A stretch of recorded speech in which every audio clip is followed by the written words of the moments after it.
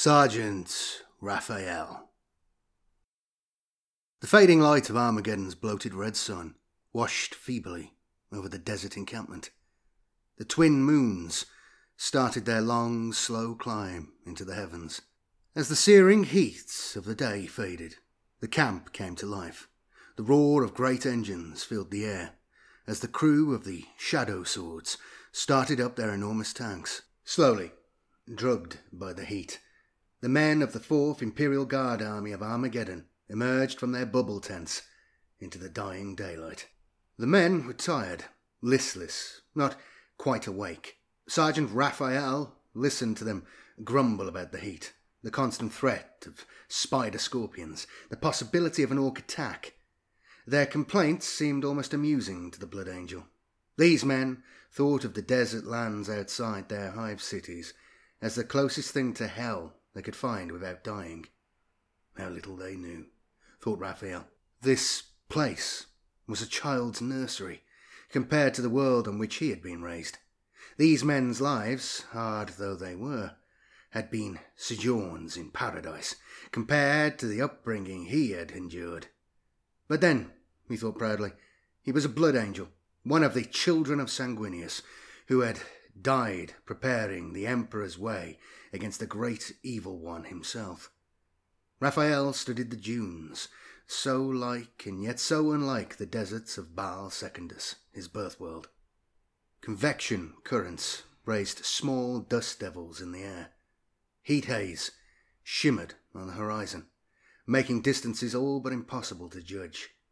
One of the great sandstorms, capable of burying an army alive, could be approaching at this very moment, and they would not know, unless warned by a weather augury from one of the monitors placed in orbit by the Adeptus Mechanicus. It was true, this was a harsh land, but it could not compare to Baal Secundus. Here the wasteland was a chemical slag, byproduct of 100 centuries of industrial production, rivers of sludge, soiled by the output of hive cities like Tartarus and Acheron, ran down to the poison seas. On Baal Prime, the only sea was the sea of glass, a smooth, shimmering plain of silica fused by the detonation of ancient forbidden weapons. The deserts were multicoloured wastes, the dusty corpses of continents made uninhabitable by the deadly chemical death clouds used long ago in the wars that ended the dark age of technology. Here men lived in teeming hive cities, protected from the elements by mile-thick plasteel walls. Only the mighty orc invasion by warlord Gaz Skull Thraka could have driven them into the desert. On Baal Secundus, all the old cities were dead, and their rubble was inhabited by scavenger tribes. Only the shunned ones, their faces eternally masked, dwelled among the radioactive ruins. Their factories, using materials extracted from the corpses of their cities to churn out the endless stream of weapons they bartered to true men and deviant alike. Here, the worst the weather threatened was sandstorms, capable of shredding an unarmoured man down to the bone. On Baal Secundus, there were hailstorms, where 1,000-mile-high winds uprooted great boulders and sent them tumbling across the tortured land, where lightning bolts, containing the power to shatter mountains, lashed the scarred earth. There was acid rain, which could dissolve armour and eat through flesh. There were chemical blizzards, whose multicoloured snowflakes, laced with the old deadly neurotoxins, could dissolve nerve tissue in fiery agony, or send men mad with strange hallucinations, or open up the mind of the potential psyker for the dark influence of demons. Here the main threats were heat and thirst. On Baal Secundus there were other more insidious ones. Poisoned wells and deadly rad zones, where the only warning of oncoming death was a strange glow in the night sky, or the sudden clinking chitter of a rad alert amulet. Here on Armageddon, the only living threats were land dragons and spider scorpions. Only now, during the orc invasion, would a traveller be attacked by armed warriors. On Baal Secundus, roving hordes of mutants and true men wandered the ash deserts, fighting terrible battles for the possession of scant resources, defending the sites where they dug up the artifacts of the ancients or the holy battlegrounds where men might join the chosen. Raphael thought back to those days with something like nostalgia. Then he had been a simple warrior, fighting for nothing more than his life and a chance to join the chosen. Now he was a blood angel, and the awesome responsibility of defending mankind against its enemies rested on his shoulders. Now he was sworn to uphold the legacy of Sanguinius, no matter how heavy that burden became. He had donned more than a protective suit when he put on the crimson armour of the Blood Angels. He had donned the mantle of a tradition that dated back to the time of the Great Crusade, when the Emperor had walked among men. He had joined the endless procession of mighty warriors who had marched into battle beneath the Blood Angels' banner. He had become a successor to men who had defended the Emperor's palace on Earth, the holiest site in the entire galaxy, against the treacherous legions of chaos. When the sanguinary priests had implanted the gene seed that controlled the process that transformed him into a superhuman warrior, he had implanted a living link with the Primarch of his chapter. For the gene seed contained cells cultured from the gene runes of Sanguinius himself. When he had drunk from the chalice incarnadine, he had sipped wine mixed with the cloned blood of the Winged One himself, and that blood had mingled with his own to start the transformation. When he had been shut in the great golden sarcophagus, and the meditation nodes attached to his head, visions of the Blood Angel's life had flickered through his mind. Now he could remember them only when the black rage came upon him, and visions of Sanguinius's last moments danced through his mind, driving him insane with grief and fury. But he knew that he had shared some of the thoughts of one of the Emperor's Primarchs, and had been granted a privilege given to few men, even Space Marines. With such privileges came a terrible burden.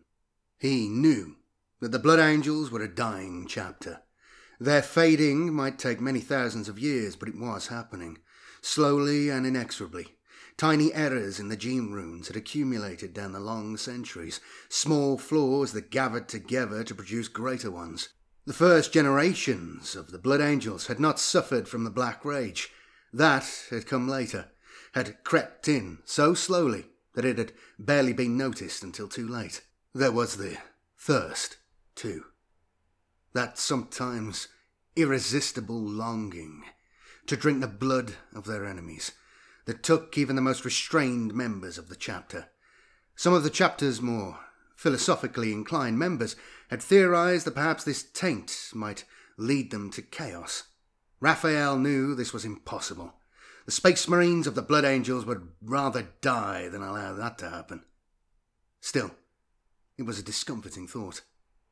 A man in the uniform of guard lieutenant approached him, weary respect visible in every line of his face. He gave a perfect salute, as if standing on a parade ground, not in this burning desert. Sergeant Raphael turned his gaze on the man. "Sir, my men are almost prepared to move out. Are you ready to depart, sir?" We have been ready to depart all day, thought Raphael. It seemed best not to demoralize the man by telling him this. His warriors lacked the superhuman hardihood of a Space Marine. There was nothing to be gained by rubbing this fact home. The Guard were true soldiers of the Emperor, even if they were only men. Only men, thought Raphael, and caught himself. Yes, to be a Space Marine was to be more than an ordinary man. It was to have keener senses and stronger muscles, faster reflexes and deadlier weapons. It was to have a life many times longer than an ordinary man, for Space Marines shared some of the gene runes of the immortal Primarchs. Yes, indeed. Being a Space Marine was to be more than a man, but it was also to be a man. That was never to be forgotten.